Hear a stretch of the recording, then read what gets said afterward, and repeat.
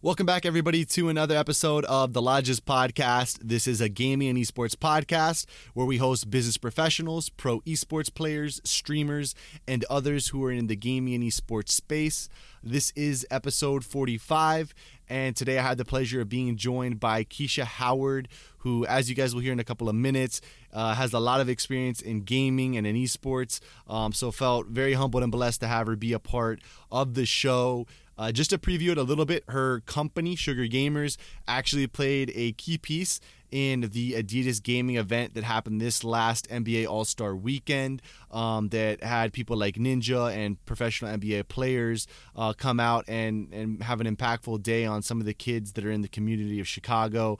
So it's a really cool event. We talk about that on the show, as well as she is a part of Live CGI, which, for example, Live CGI is a company that right now puts on the virtual studios for the NBA 2K League. So some really cool work that she's done there as well. We also talk about that on the episode. So just some things to preview.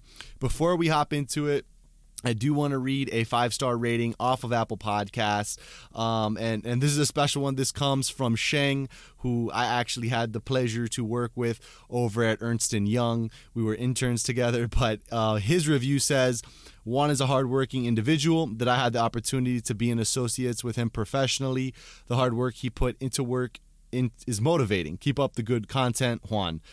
Which, Shang, shout out, brother. Thank you for this review. That was incredibly nice of you. I appreciate you going on there, man, and supporting the show. And as well, just thank you to everyone else who's showing some love to the podcast. Recently we've had a lot of people interacting on LinkedIn, within Twitter, sharing the show, dropping reviews. Thank you guys all for tuning in and showing the support. But with all that being said, I do want to get to the episode. A great segment and a great interview that I had the opportunity to do with Keisha. I really think you guys are going to enjoy it. So with all of that being said, this is the Lodges Podcast. Up next.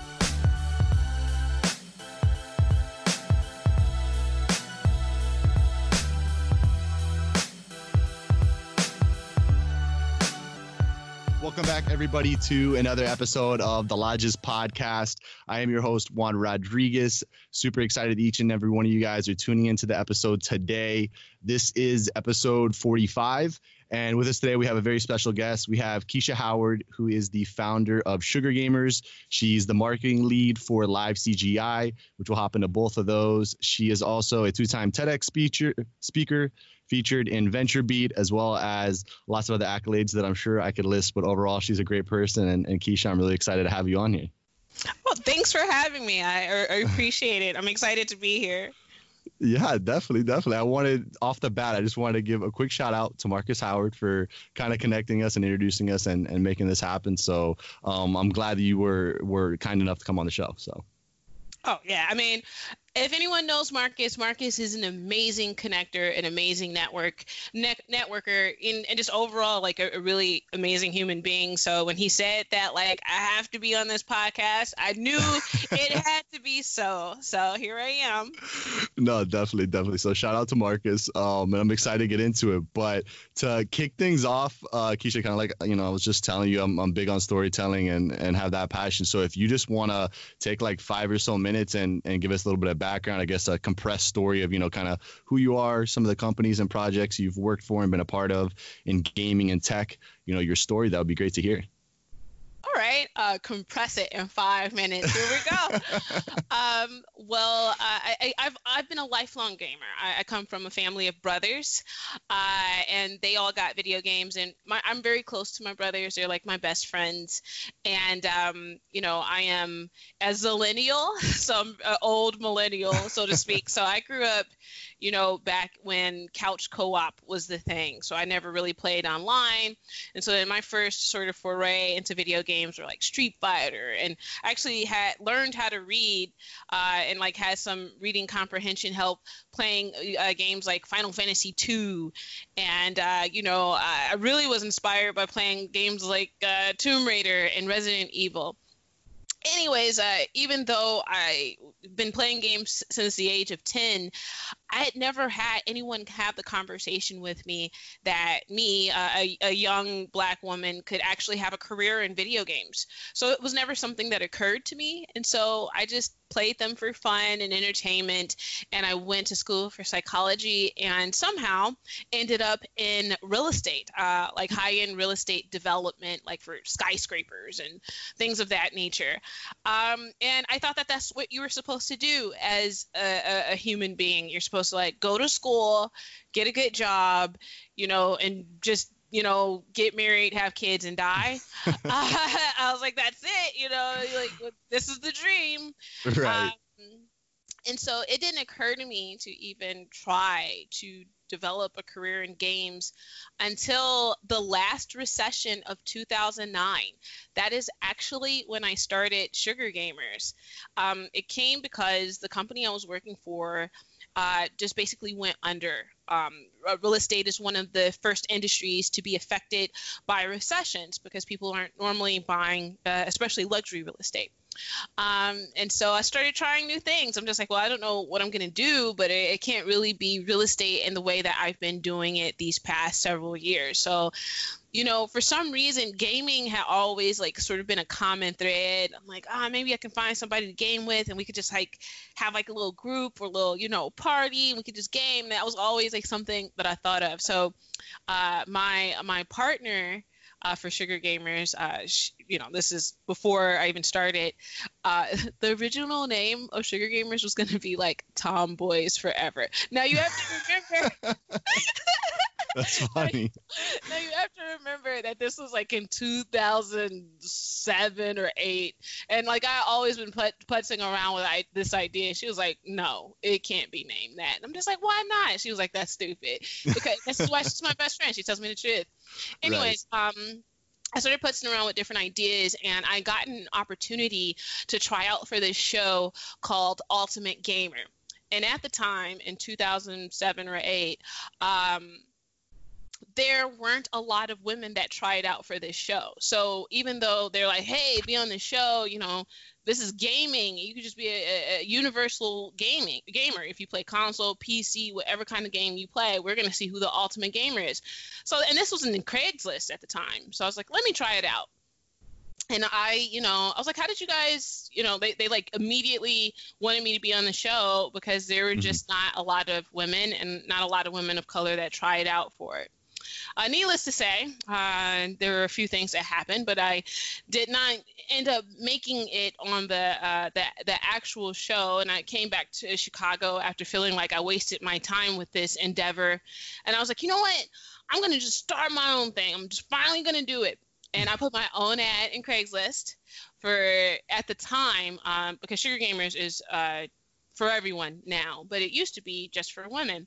And I was like, if you're a woman and you want to play games, I don't care what kind of game you play. If you play Tetris, if you play Mario, if you play, the silliest puzzle game, if you don't even play games, but you're a nerd and you're curious about games, I don't care. You don't have to play Halo. You don't have to play Call of Duty. If you play games, come hang out with us. We're going to take over the world. And I got so many messages back. And this was in 2008, 2009. And I was shocked, and I would get these messages like, oh, man, I want to be a part of a community like that, but I'm not good at games. I want to be a part of a community like that, but I only play, like phone games. And people, like all these women, they would be like, oh man, I want to be a part of it, but I'm scared because I don't know if I'll be a good fit. And I'm like, no, all of you guys can come on. Like, every single one of you. And what I found was there was a need for this type of community of people who could just warmly talk to one another, and it's not all about competition, and it's not all about one-upping another person, like I'm this good, or I've played the game that long, or I've done this competition. It's just like, man, isn't it exciting when you get to have a really amazing conversation with someone that plays the same games as you, or you get to introduce someone to something that you've been really enjoying, and you like put them on what you're doing, and they like it, and it's something very gratifying and validating about it, and it brings people together. And that's basically how Sugar Gamers started.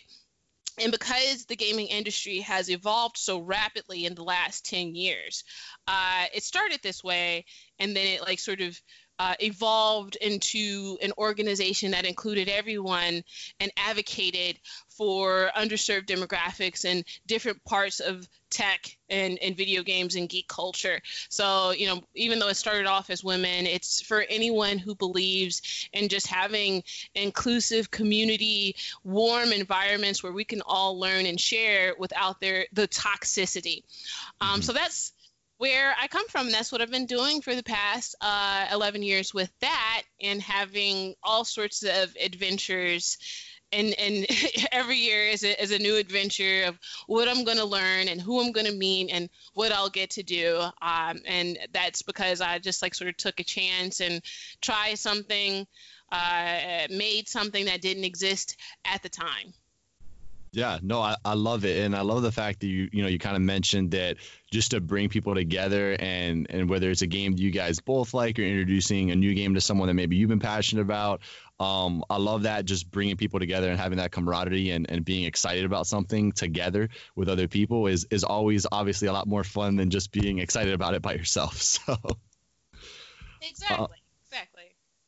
So I kind of want to hop into, so we'll start with Sugar Gamers, and then we'll transition later into live CGI. But I guess to start with Sugar Gamers, what are, I guess, some of the community events you guys have done, or any initiatives or activations that you guys do? Is it together, like on online platforms? Is it in person at live events, or kind of how does that work? Well, when I first started, again, I started pre-Gamergate. So pre-Gamergate was a little bit more toxic as it pertains to online communities. So it was very important to me that in order to make sure that I, could sort of lock in this community culture that I wanted this brand to possess, that we had in real life events. So it's like, we got to meet IRL and we have to play games together, because there's something about, and I think we're all kind of feeling it now as we do social distancing, to save lives during this pandemic. But there is something about human connection when you get to see people's faces and tone and like sort of pick up on their energy about something that sort of makes the whole process so much better. I mean, there's some of that you can get online for sure, right, but you can get so much more of that in real life. Like, have you ever met somebody you gamed with online and you finally met them in real life, and it's just like that whole another level has been unlocked right, of your relationship. So in real life events, so what I used to have was lots and lots of events, but at places that you would normally not see gamers. So at the time, it was the very end of my career in the luxury real estate. So I had access to all these buildings that had private theaters and bars and all these sorts of things. And I would have events there, and to have like a whole bunch of gamer nerds in these very posh spaces was very different, but very significant, especially for women who sort of had this idea of an aesthetic of a gamer. So they're like, well, I game, but I'm not like a dude in a headset in a basement. And like for some reason, that image still prevails, right, actually, even in 2020. So like, no, we would like, it would be like going out, to like a nice place, to like the club, except for our sort of thing would be playing games together.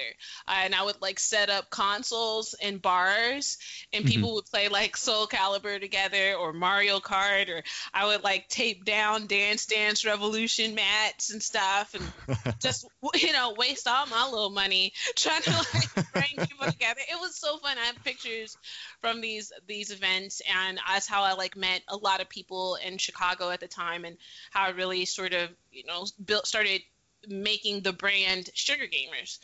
This eventually evolved into other opportunities where I started bringing some of my team members with me to places like E3. Like basically a year after I started Sugar Gamers, I attended my first E3. We started our own media platform, and we started interviewing people in the space, learning more. It was really interesting, like just basically learning the industry of video games, and meeting the publishers and developers and creative directors of all of our favorite games from an executive level. So not just like consuming, but the business parts of things. So and I took some of my team members along for that ride. We went to the CESs and the C2E2s and PAXs. Like I still have I have like so many lanyards, like the badges. Yeah. Oh man, I'm thinking about doing like a TikTok video of it. You should. Yeah. Right. So that's basically how we started. We would just kind of in real life be in all of these places, learning about people and just highlighting very interesting people in the space. So we got to meet so many people just by showing up and just by asking to meet them. Like I've met George Lucas and Stan Lee and Todd McFarlane and just like all of these, sort of geek, Right. super people, just by asking, just by going right up to them and being like, hey, we have a small media outlet, and this is what we stand for. We stand for, inclusivity and gaming and geek culture, and we want to like learn from you. And I ask them crazy questions. It was great. I mean, and we still do some of that today. But we've the most recent event has been we participated in Chicago's All-Star Weekend, and Ninja actually was one of the gamers that helped us. So we basically Adidas wanted to have world's best career day, and so then they invited all of these students from underserved communities to participate in a career day in which, instead of just like learning from a normal person, they learned from like super celebrities. Right. So Sugar Gamers was in charge of designing the game lab. And again, we're not all about like esports is a part of it, but that's not all that the video game industry possesses. Like there's going to be new technologies that change the way we game, and that happens like every year. Something new, some new hardware, some new software that happens to get more data, enhance the experience that we have, create games that are more engaging. So Ninja came, and basically his role was to show kids that even though he's like a super celebrity, like it wasn't about him being like great at anything. It was about him learning new stuff. So we had live CGI software there, which basically uses the Unreal Engine to create these real-time sort of CGI experiences. So he got to, put on a motion capture suit, and he said it was his first time playing with motion capture, which I was surprised. I was like, wow, okay. That's pretty crazy. Right. And then we put him in VR, and he had played Dance Dance Revolution for the first time. And then he played NBA 2K with some of the kids, and it was really a good time. It wasn't really about him per se, but the kids got to see like, hey, this super celebrity can learn new things too, and look, like we don't need to just be pigeonholed to one thing, but still be open, still work hard, still be kind and accessible to the people who support you. And Ninja was really great at doing that for this particular event. And I got to put on that game lab. Unfortunately, like I'd have to send you the pictures because, the whole point of this was like Adidas and the career day and the celebrities that were there and the kids who got to experience those things. But I'm very proud of our team for being able to facilitate that experience for these kids. And we have a diverse team that represents where these kids came from, which was really one of the important elements to it. Is just like, these kids come from underserved communities, so a lot of them were Black kids, and then there were quite a few girls there too. So our team is super diverse, and we have people of color, we have a lot of women, obviously, we have men too, and so then we were able to represent, aesthetically, like what the video game industry can be comprised of and how teams can look, and that's something that I'm extremely proud of. Yeah, no, it seems like you guys, and I saw pictures of the event. The event looked pretty cool, but it seemed like you guys were the perfect company to kind of serve a program like that, given, like you're saying, all the diversity that you guys have, really being able to show as a whole what the gaming industry should look like. So it sounds like you guys were the perfect company to partner up and do some work with them there. I mean, what was that like too? I kind of want to ask, because I know you're originally from Chicago, right? Mm-hmm. Yes. I mean, what, having that go on in Chicago, I know there's some NBA All-Stars a part of it. You had Ninja a part of it. You had this, unique and special moment where you had underserved kids being able to come in and meet with them and interact with them. I mean, what was just even the environment and being part of that event like? I mean, for me, it was very validating because it was something that probably would have changed my whole freaking life if I were a kid and got to go to a career day where I saw somebody who looked like me, like representing something that I really enjoyed. A lot of the kids are like, this is like one of my favorite, because like there were different labs, there are different labs. Like you could learn how to, make sneakers. You could learn how to make music. Cool. You could, there was like 8 different types of classes you could go to, and the kids got to choose 2 or 3. And so it was really awesome because like a lot of the kids were just like, this is one of their favorite, this is what I wanted to do. And it's just like really validating that even though it wasn't like a pure esports class, we were still able to offer so many different examples of the kinds of careers that can be in video games.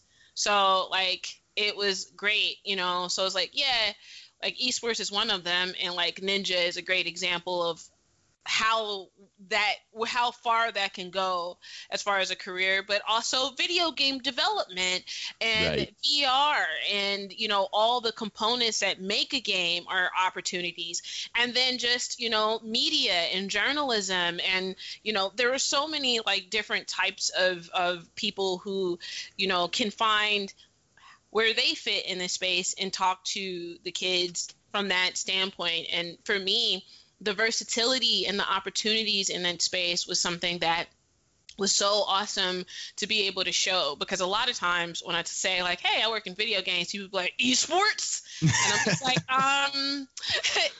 like that's important. But if you think about video games as like a pie, esports is, the numbers depending on where you're looking. But let's just say, I mean, the last time I did a deep look into it, they said that the video game industry globally makes $150 billion, right? And then esports generates maybe 8 billion, or like a smaller number. So statistically, esports generates less than 10% of the overall video game revenue that is that is generated. So like esports is a very important conversation, but it's a sliver of the overall opportunity that exists in this space. And like again, it's just very important for me to pinpoint that and like focus in on that fact, because kids will be like, I either got to be a pro gamer or I have to stream 6 to 12 hours a day so I can start making money. And that's just not true. Like that's definitely one way to do it, but you can also like learn how to use video game engines like Unreal or Unity. Maybe you can even create your own company like Epic or Riot or Blizzard. There's levels to this. Like, I want to show kids that like, this is one way to do it. Or maybe you can have a company so big that you can employ people. You can employ people that are like your favorite esports and streaming personalities. So I try to like, deconstruct that as much as I can for not just kids, but parents, anyone is curious about like how the video game industry works. Yeah, absolutely. And I love that you're such an advocate for that. I know when I talked to Marcus, like that was one of the things he told me about you that you're kind of big about. And so I love that you first off just hit all that, because I think, everyone listening, that's so important. But also too, to see events like this. I know, again, we're just kind of using this one as an example, but to see more events like that, even if it's, obviously not at a scale where you've got Ninja and NBA celebrities there and all that, but understanding for youth that there are so many different avenues that, you know, like you're saying, and that's kind of how I like to explain it too, is that you don't have to be just a streamer. You don't just have to go be a pro player. Like, you know, you could have a passion for photography or videography or whatever the case may be, and still have that passion for gaming, but be a part of the industry in a different way. And I think that there's a lot of conversation that can still be shed around that. And I know it's hard with social media because, you know, on social media, you kind of see the glitz and the glam, and you see, I think, more of like the influencers and that whole sort of stuff. But I think it's awesome that you guys and yourself are kind of spreading some light on that. Yeah, I mean, it's important because what's happening is like I for the last 8 years, well, actually, I took a year off, so between last year and this summer, and the only reason I'm taking this summer off is because of the current circumstances. I basically volunteer at schools, and I teach this class called Intro to Futurism, and you know, I teach like at schools that I you know, the type of schools that I went to, Southside public schools, you know, that are in underserved communities. And you know, one of the trends that I saw over the years is just like, you know, when I was younger, I remember, you know, meeting a young man from these areas, and I'd be like, hey, you know, what do you want to do with your life when you grow up? And they'd be like, I want to be a pro basketball player or a rapper. And I'm just like, you know, of course I'm not gonna, you know, burst anybody's bubble and be like, you know, the likelihood of you being able to accomplish such a feat is the probability of it is low. You can do anything that you want. Nothing is impossible. But right. do you want to expand on this? And they're like, nah, I want to be a pro gamer or a rapper. And then, you know, I meet girls who want to be like entertainers and models and singers and things of that nature. And the reason why is because you can't be what you can't see. And if everybody on TV who looks successful has this very specific job, then that's what you're going to want to do because that person looks like you. So you're just like, oh, that's what I can be. This person that looks like me. And that's how they have made money. That's how they have success. That's why they are well liked. That's why they are well respected. Same thing is continuing to happen in video games. So I'll go to schools and I'll talk to the kids. And now they're just like, how do I become an esports player? How do I become famous in esports? And I'm just like, whoa. And again, the probability of being able to monetize an esports or streaming career to the point that the media is showcasing is low. Mm-hmm. So I think that it's just, you know, very important for me to illustrate though that there's just so much more to it than just that. And you know, like you just mentioned earlier, there's so many things attached to this space that you can, you know, sort of have plan A, which sure, you know, you want to be a pro gamer, go for it. But in the meantime, let's have some secondary and, you know, like a plan B, C, D, and E, which is all, you know, related to the original goal that the kid has. So, you know, like just being around kids has definitely sobered my experience because like now I get to, from their words, they're telling me basically what they're seeing, you know, mm-hmm. and how they're sort of reacting to the media that we're putting out. Like, you know, the people in our age range and older, what we're emphasizing, what we're talking about has this trickle-down effect to, you know, like this next generation of people that are going to come into the industry. So, like, what does that mean? And I just feel very responsible as, like, far as, like, how I represent myself in that particular space. Yeah, and I think that's awesome that you get to be in such a unique situation where you get to work with youth a lot, you know, like you're saying, go to these schools and really truly hear from them, you know, kind of like their perspective and what they're thinking and what their thoughts are of the space. I can imagine that's really cool because not only do you get to impact their lives, but then you also can, you know, in reverse flip that and go and educate others that are already kind of in the business space and be like, hey, you know, like this is kind of how it looks like through their lens. This is how they're understanding it. You know, here maybe are some problems, here are some positives. So I think that's cool that you kind of get to be in that situation. I mean, it is really cool. It is hard for me to figure out how to monetize that, because again, Right. as I told you before, I have a very human first approach. So even though I'm like, if you look me up, I seem to be everywhere. My focus is, again, not educating people like we're going to make an educational game, like none of that, but just like, again, deconstructing the industry for people who might not be aware of it. And like when we think about education, we think about kids, right? Mm-hmm. But like education is lifelong. So, you got to think about parents. And I was just talking to Stanley, who is the vice president, the president of the ESA, and the ESA is the company that runs E3, and we had a very good conversation about how parents also need to learn about games so they can actively play games with their kids, so they can know what their kids are consuming, and it's a very valuable thing, but it's not as valuable as like, can you win this Fortnite tournament though? And it's like, that's such a strange, sort of predicament I put myself in. I'm just like, hey, let's humanize the video game industry a little bit. And it's like, we ain't paying for that. What about this Call of Duty tournament? Like, what are you doing? Right. So it's been a sacrifice, but it's something that I definitely am very passionate about.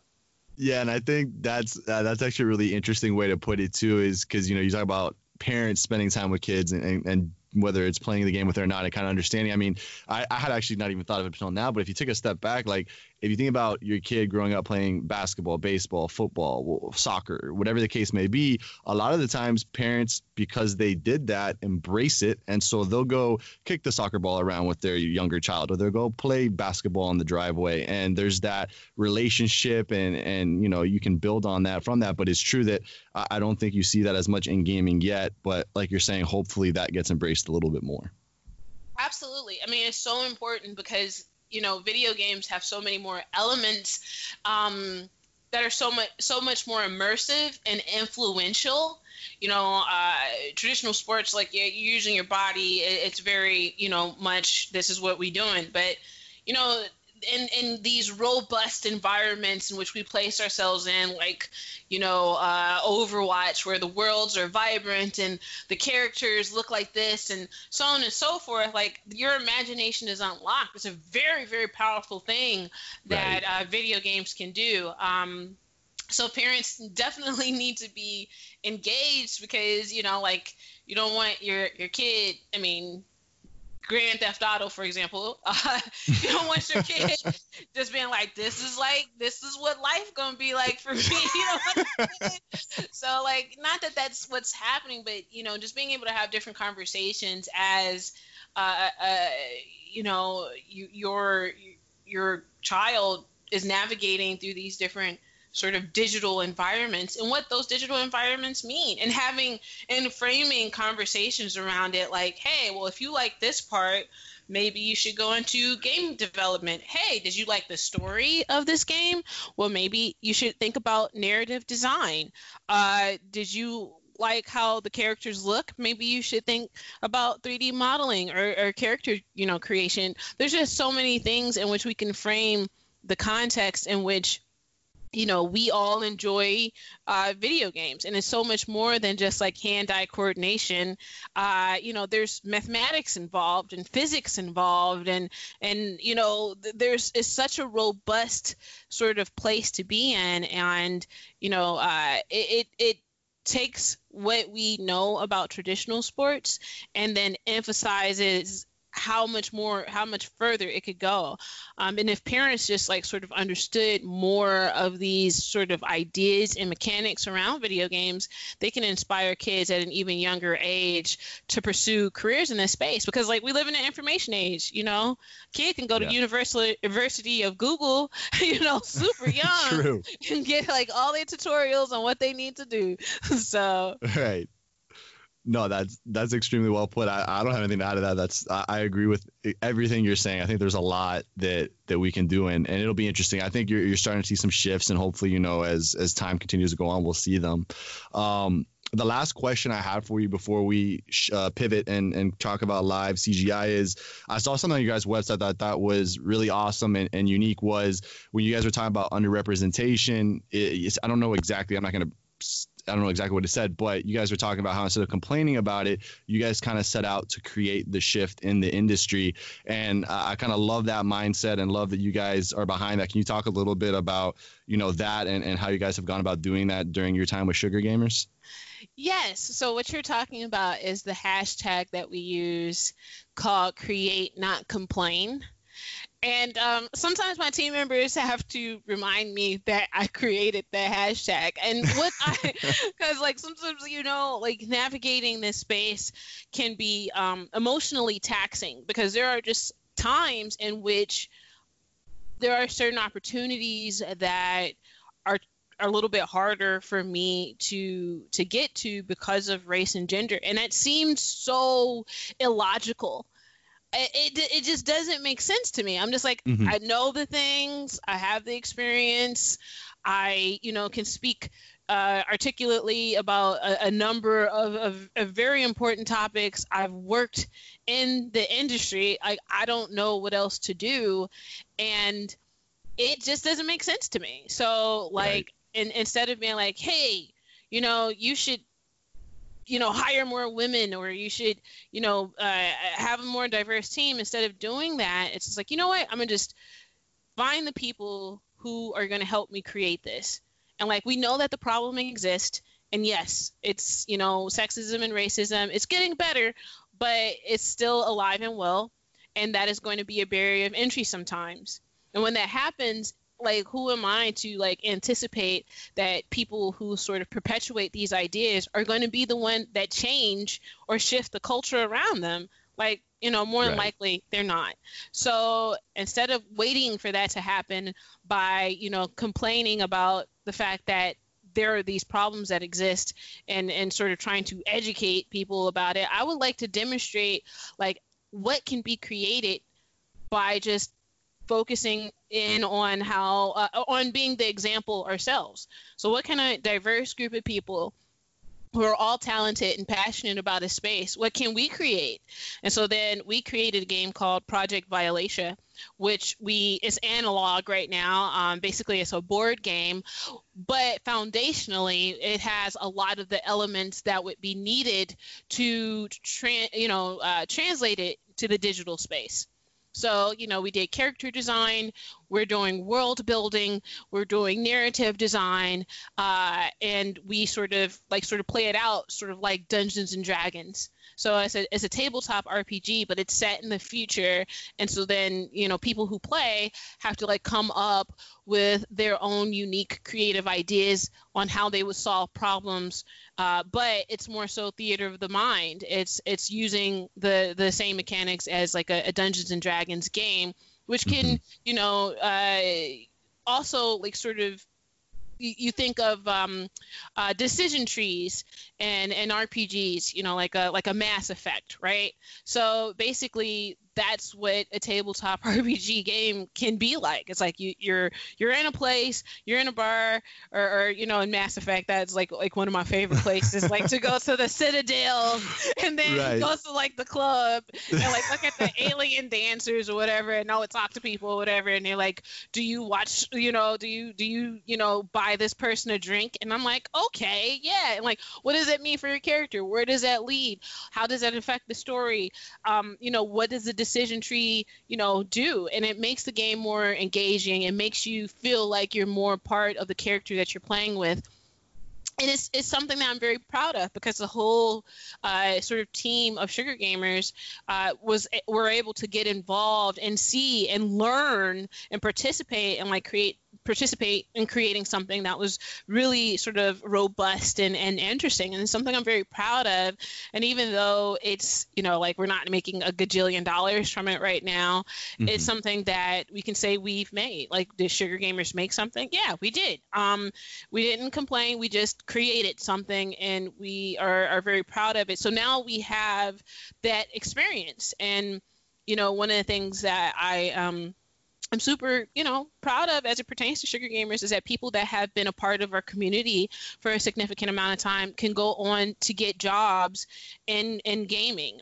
So, we have people who have like moved and they've gotten, jobs in gaming in New York and LA and Atlanta because of the experience that they have with Sugar Gamers. And, like we can't all go to school or know somebody cool that already works in a AAA studio or something like that and just like get the job. Like what if you decide that you don't know if you want to go into gaming in any capacity until you're 25 years old or 26 years old after college, after the sort of average age of a prominent esports player, after you have to like have a job and pay rent and you might not have the time or bandwidth to stream 6 to 12 hours a day to get revenue in that way. Like, what about those people who still like kind of wish for a career in games? Like, how do they get that experience? How do they get that knowledge? And so then we do skill sharing. We create things. We create real projects that translate in the real world. But we're not a school. We're not a like university or anything. And people can learn and get hands-on experience without necessarily having to pay a gajillion dollars to learn it in a structured environment. So that's, what we do. We create stuff and we move forward with that experience and that sort of new knowledge that we have and, like understanding how to work within a team and understanding, how to contribute and like having a positive sort of experience within a diverse environment rather than complaining about the environments that currently exist that aren't inclusive or diverse. Yeah, no, that's incredible. And I think you guys have, I've recently learned about Sugar Gamers. This is still one of our very first conversations, but from everything I've learned so far and talking to you these first couple of times, I think you guys are doing some really cool stuff and some impactful stuff. So it'll be exciting, as we continue to, like I said, grow into friendship and to see what you guys do in the future. I'll definitely be excited to see, how you guys continue to do that. But hopefully everyone listening has enjoyed listening about Sugar Gamers. Definitely go and check them out online. We'll drop links and all that in the notes for you guys. But okay, cool. So Keisha, to kind of now pivot to live CGI, definitely want to spend a couple of minutes talking about this. And similar to kind of how we started with Sugar Gamers, if you just kind of want to set the stage a little bit and let us know a little bit about the company, how you got the opportunity, and what's your role within it. Oh, absolutely. So I met this woman who's also in video games, and right now she co-founded her own video game studio with two other women of color, and her name is Latoya Peterson, and she is badass. Like I mean, she is. She's a brilliant woman. Yeah. She's like filled with like just this kinetic energy, like and she is just amazing, and I feel so grateful to know her. Anyway, she contacted me several years ago to do a documentary on basically women in gaming, and it aired on, I believe, Fusion. And it was a really great experience, and I really enjoyed talking to her, and I really enjoyed being a part of it. And she went on to work at ESPN, where she met Mark Rowley. And Mark Rowley is the co-founder of Live CGI, and she was like, "You should meet him." And I was like, "All right," because like very similar to Marcus, Latoya, if she tells me that I need to meet someone, then I just need to meet them. So, after a couple of conversations, so interestingly enough, I was like lurking around a CES, I think I want to say 2017, maybe 2018. I'm not sure, one of those years. And I just happened to bump into him and his wife. And we sat down, had a great conversation and talked about like what's next in the world, right? And what was really, really amazing about this guy and his ideas was that, he wasn't pigeonholed to a structure of how traditional sports worked or how esports worked. Like, what if you could just combine all of it because the technology exists right now? And so that conversation began actually with a conversation of something called Tachyon League, which you should absolutely look up, which is a new sport that has essentially this CGI overlay. So, because the athletes, the technology exists where the athletes can wear motion capture sensors, and you can get all this data on how high they're jumping, how fast they're going, how, whatever it is. And then you can have a CGI overlay that you can use a video game engine to, in real time, sort of gamify a traditional sports game. And because it's a new sport, the sport could be co-ed. And I was like, you know what? I've drank this Kool-Aid. I am here. What? And then when is the last time a new sport has been created? And when is the last time a new sport that, doesn't segregate the genders, So I'm like, I could just, and then on top of that, if you're talking about traditional sports, and I'm not a traditional sports person. I am not great at statistics and stuff. But when I do talk to people, they already have stats and stuff. It makes the conversation so intimidating. It'd be I just walk past a person that likes football, and I'm like, oh, that player is cool. Well, in 1984, when the Bears won a Super Bowl, I don't know. And you're just like, what the heck? Right? And they got 7 touchdowns and 3 innings, and I'm just like, what is happening? And I don't know, right? I'm gonna be a first to admit, and I am so sorry. I feel so bad. I should have learned some things by now. I mean, sometimes people really just have specific games of years, 20 years ago, and I'm just like, I don't know what you're talking about. Exactly. I'm like, what is going on? And I feel bad because, when you talk to these people, they're so excited. They're like, and then, when whatever the person is, and they scored the point, and then they threw the ball a certain way, it was crazy. And I was just like, okay. So I was like, man, not only is this new sport could have new technology that is made within video game engines, but and then has women at the same time, but now we can all sort of be a part of this new movement together. So I can be one of those people, when I'm an old person, oh man, you don't know, back in 2021 when that first Tachyon League game happened, and the woman just jumped over the dude to get the ball, and then we played it back in the video game, and it was crazy. That's why my favorite character is this in the video game. Tachyon League, the video game 10, because how many Call of Duties they got? 15. So it'd be something like that. Exactly. Anyways, that's true.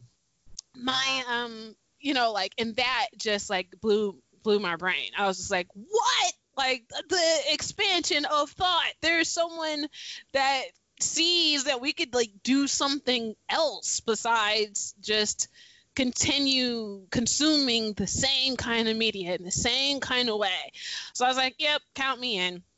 And so then over time, we shifted from that, and we were just like, you know what, we're going to focus on the technology and then potentially revisit the Tachyon League. And right now I'm the commissioner of Tachyon League. So, if anybody got cool. Oh yeah, it's super cool. So if you have $2 million, we can get this party started right now. Come on now, let's get it started. Let's kick it off. All I need is a couple mil. This is nothing for you. It's nothing for you. I don't know if I'm your guy, but come on now. You doing the podcast, your podcast royalty now. Come on, write that check. Be the first investor. That would be pretty cool to be the first, though. That would be interesting. So we shifted to the idea that we would refine the technology and the software for it, because just having creating content with CGI, because it's so polished and sophisticated right now. The things that the Unreal Engine can do, the things that these video game engines can do are just outstanding. And, like, before, back in the day, we had this thing called Uncanny Valley. But are you familiar with like digital humans and deep fakes and that kind of thing? Digital, like as if you can like create someone and put them in a virtual world, or like create an avatar for them or something like that? Or is that different? Absolutely. No. Okay. No, we're on the same page. Well, digital Okay, yeah. humans used to look, kind of wonky, or you would know immediately that it was like a digital sort of creation. And now, like, we've pushed past that, where if you're like scrolling past, if you're on Instagram, or if you're like looking at videos, or if you've ever seen deep fakes, like you can see a digital creation and not even know that it's not real. The potential of that is both terrifying, and then there's a lot of opportunities in that. So right now, we've been creating different products in which we use, tools like Unreal to like create digital studios, to create like whole, basically worlds in which we could create content with. So like right now, you see everyone, they're at their desk, and maybe they have a studio, they have a place where they produce the content. Mm-hmm. And that can cost hundreds of thousands of dollars, if most likely just millions of dollars, to create, these production studios. You have to have lighting, camera, spaces to film, green screens, just all of this, amazingly expensive equipment. And then, the people to operate this equipment, the talent to have to drive there and be there, and makeup artist, and everything has to look good. And Mark, who's the co-founder, he has, he used to work at ESPN for 20 years. So like, production studios, he absolutely understands, the pros and cons of having them. They're expensive. You have to have a whole lot of people. It's sort of cumbersome, considering that technology exists where you can just use motion capture or some sensors and use like the graphics that, can be beautifully rendered in video game engines, and create these environments in CGI, instead of spending all of this money trying to create them like sort of in real life with brick and mortar and like all of this equipment. So, and at first I'm like, oh man, like that's, it's crazy to think, I just want to kind of drive into a place, but like you can literally light a studio that looks state of the art, top of the line, and you can do it with computer generated images. And it's very exciting, and the potential of it is huge.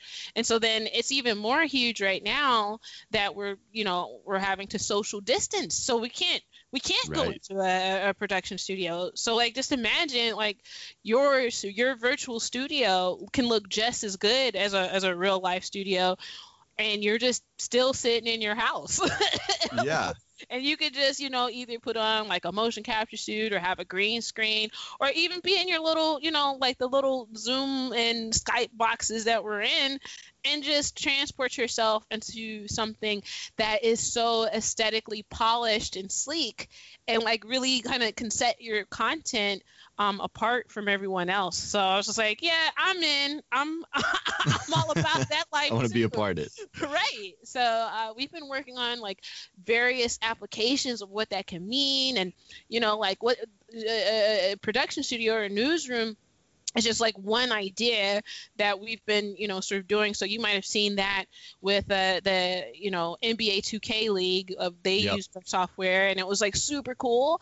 And you have that brand continuity. You can put like, in regular sort of production studios, like there's ways that you can like advertise with your partners and your sponsors, and like where you're going to put these signs at, and how you're going to have your product placement. And now you could do that in a digital space, and it's that technology exists, and we can have access to it in a big way. And I'm just like, yeah, I'm game. So like we've just been doing that, and it's still video games. Like it's like, again, imagination unlocked. So it's like all the things that we're traditionally accustomed to seeing as it pertains to esports, like what if, like what I want to do with our technology one day is if we can get the licensing for it. My favorite esports genre personally is the fighting game community.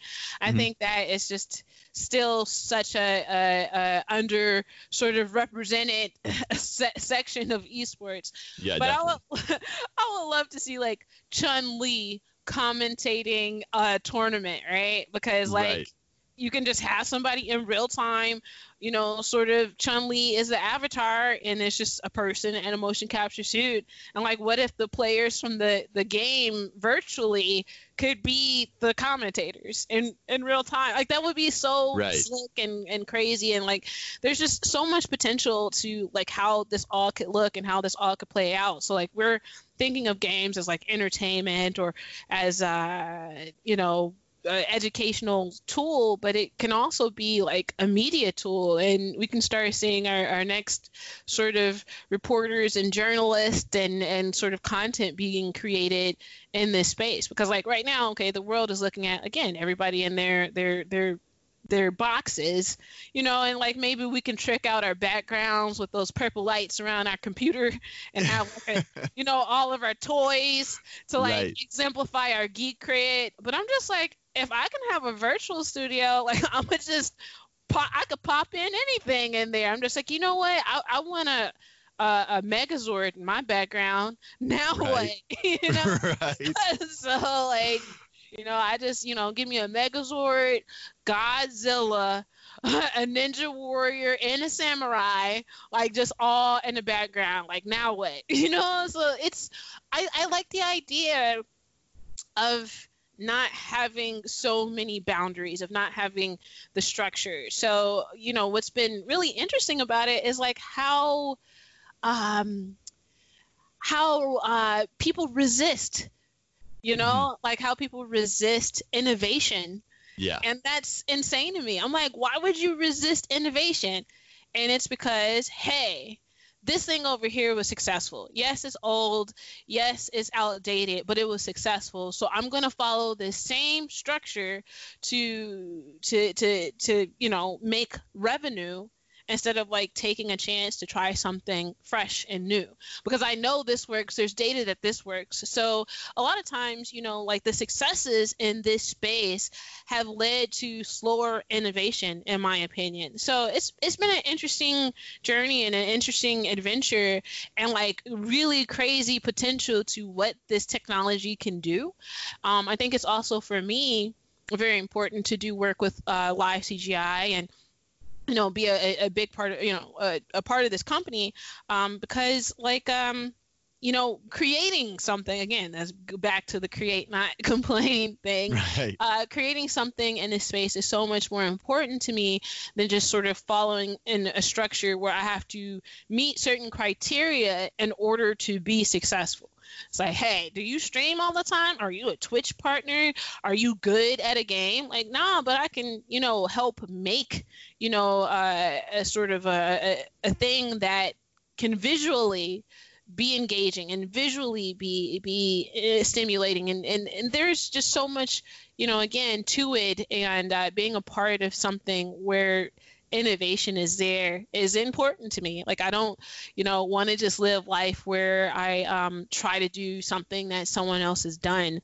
Like, some of that is fun, but some of that, like what's really going to make, my day is when I can like introduce the world to something new, a new concept or a new way of navigating towards success that is still like human focused. Right. Right. No, I mean, I see. So this is funny, actually. So you guys said that you've done this with the 2K League, right? Mm-hmm. So did you guys, I was curious because when I started looking this up to kind of prep and get an idea for the podcast, did you guys do it for the, or I don't know if you know, if you did it for the 3-on-3, the $25,000 tournament that the 2K League had a couple of weeks ago? Yes. Okay, so that was crazy because I saw this and I saw that you guys had worked with the 2K League and kind of what it looked like. And I was watching a couple weeks back when the 2K League was having that 3-on-3 tournament, and I tuned in at the beginning where it did the intro through the studio, live on stream, and it was Jeff Eisenband, and I can't remember the name of the other guy that's on there, but yes, yeah. And it looked like it was like almost so similar to, I don't know how many people listening have watched, the NBA on TNT and their studio, but it was cool how it like took you from the top of the studio down through the studio and then kind of came up with their faces. And like you're saying, it looked so real and looked so similar to what I had seen, literally on regular traditional sports, NBA on TNT. So I thought it was really cool. So if anyone's listening and you haven't checked it out, like definitely recommend checking it out. It's definitely some pretty cool stuff. Yeah, I mean, what I'm excited for us next is like to do something with music artists, because we all have seen the articles, if not like been there in Fortnite, the Travis Scott concert, and that was like freaking dope. Like that was crazy. So so like now that we're all here and we're all like having a new approach to video games as escapism or even as a career opportunity that we can do from home. Like imagine like what it means to go to concerts or to experience music with all these like sort of visuals that you can't get in real life, and if you did get them in real life, how much would that freaking cost, to have a giant right. Travis Scott with a whole bunch of mini Travis Scotts rocking out, right. Like it would be impossible to do that in real life, but like so stimulating and so cool in the video game world. So like, yeah, that's the next thing I want to do, because like, again, traditional sports is cool, but like that's not where my truest passion comes from. Like I meet right. sports people a lot, and I'd be like, who, you want to play this video game? You want to play some Mario Kart? Because I don't. Do you know how to play that though? Right. Right.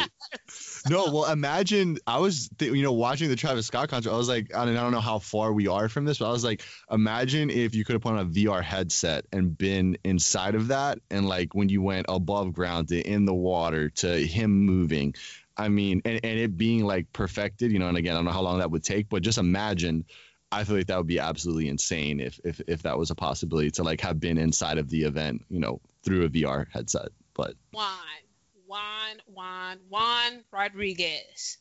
I used to work in VR, or I mean, I kind of still do a little bit, because one of the cool parts about what live CGI does is that the technology that we've created can be viewed and on a multitude of platforms. So like, yeah, we're viewing it on flat screen, but it can also be, because it's a video game engine and because we're using we're creating in 3D, it can easily be ported to VR and AR and so on and so forth. Uh-huh. So, but before this, I used to work at HTC, so I got to like experience a lot of what the VR hardware has the capabilities of doing. And with that being said, like I have went to concerts in VR. One of my favorite artists, his name is Android Jones. Check him out. Very, very interesting individual. Interesting story, but he has created the VR, these worlds, and he set them to music, and it's almost a spiritual journey, and it's something I've never seen before. As a matter of fact, let me give you the name of it, because I'm just sort of, but yeah, his name is let's see, Android. The cool part about working from home is that we can now just look at the thing. Let's see what his thing is called. I can't find it, but he's like a huge, like sort of Burning Man type of individual. And what you just said, it exists. And the crazy part is that technology has existed for a while, but a lot of times, again, if it weren't for this pandemic, or it weren't for like a new generation of individuals consuming content through video games and these digital, manners, through your phone, through your TV, through VR, it's so much easier for people to understand, like, hey, I can make X amount of money by having a real concert, and people have to come to a location and they have to buy tickets. So even though the idea of us, like, sort of engaging in these sorts of musical experiences has been around for like quite a while, like, now we're almost forced to reconsider how we consume certain media, because we can't just go into a mosh pit now for the next, year or two, Right. So, I think that was a really good example of what exists, and it's that technology has already existed, and there's plenty of things that I can point you to that demonstrates this. So I would say maybe I think it's called Samskara is the name of this sort of immersive VR experience that this gentleman has created. But that's just an example that has existed for about at least 4 years already before this concert in Fortnite. But yeah, Jeff, do you have a VR headset? I don't. I've never put one on. And the funny thing is, like, I'm trying to think, is it Epcot that has like Mission Space? Yeah, I think it's Epcot. I get like really sick with like simulators, and it makes me mad because I think they're super cool, but then I get like really sick. So truthfully, I've never had the opportunity to put a VR headset on, but I have a feeling if I did, I'm gonna be that person that gets sick, which kind of sucks. But I don't know. I got to give it a shot, I guess, to see how my body reacts to it. I used to be that person as well. So when VR, like I'd force myself. Like, I was one of those people who might have went blind trying to play Virtual Boy when Virtual Boy came out, and now, like, every year I've tried to, like, in the last like 5 or 6 years, I've tried VR, and I can say that it keeps getting better and more seamless, and just more, the sickness isn't there as much, because they're improving the graphics, they're improving lag, they're improving all the latency, all these things that make a difference in your ability to immerse yourself in this VR experience. So I would definitely say try it, and try a more sort of robust software, like like I used to work for HTC Vive, so they have really good software. I know Valve not software but hardware. There's really, the headsets have been improving and becoming more accessible, so definitely give it a try. And when you do, email me so I can give you a list of things to look at, because video games. No, definitely. I'll have to give it a shot. I need to either get one myself, or I need to reach out. I feel like one friend has to have a headset, so I got to figure out who's got one, or give it a shot myself, because I feel like it'd be pretty interesting to try out. But well, kind of just wrapping things up. I mean, this was awesome. Again, thank you so much for coming on. I feel like we hit on so many important things, and you did an incredible job, kind of not only going through your career, but I think highlighting so many things within gaming or within esports that are important. Is there always at the end, is there anything that you maybe wanted to retouch on, or anything that we didn't talk about really quickly that you want to hit on before we wrap things up? Not yet. I mean, I just hope that people, check out what we're doing, from a community standpoint, from a technology standpoint. Like, I'm really proud of the things that we've done with Sugar Gamers. I'm really proud of the things that I'm doing with the live CGI team. And I think it's innovative. I think it's fresh. And, hopefully the impact that I think we can make will happen very, very soon. Definitely. Well, we'll tag you in those, but where can everybody find you on social media? What's the best way to connect with you? If you I am Sugar Gamer. So, like, just without the S, if you're just looking for me by myself, I'm on, most of the social media, Facebook, TikTok, Twitter, Instagram. LinkedIn, whatever it is. I'm very, very easy to find. So Sugar Gamers, Keisha Howard, both of them pretty much come up with a Google search. Not too many Keisha Howards that do video game stuff. There you go. So, yeah. Perfect. Well, thank you so much again for coming on, and to everybody listening. I hope you guys enjoyed this. If it was one of your first episodes, hope you guys will be back for more. And for everybody that is continuing to either tune in or just interact with the social media posts on Twitter or LinkedIn or wherever it might be, I appreciate everyone who's showing some support and interacting with us. And so with all that being said, we'll catch you next week for another episode of the Lodges Podcast. Hey everyone, thanks for listening. Please subscribe and leave us a 5-star rating if you've enjoyed this. You can find out more about Lodges by searching on Instagram @Lodges_financial, on Twitter @Lodges, on eFuse @Lodges, and on LinkedIn by searching for my name, Juan Rodriguez, JUAN. Following on socials is the best way to be kept up to date with podcast updates and information. Thanks, and you were just listening to the Lodges Podcast.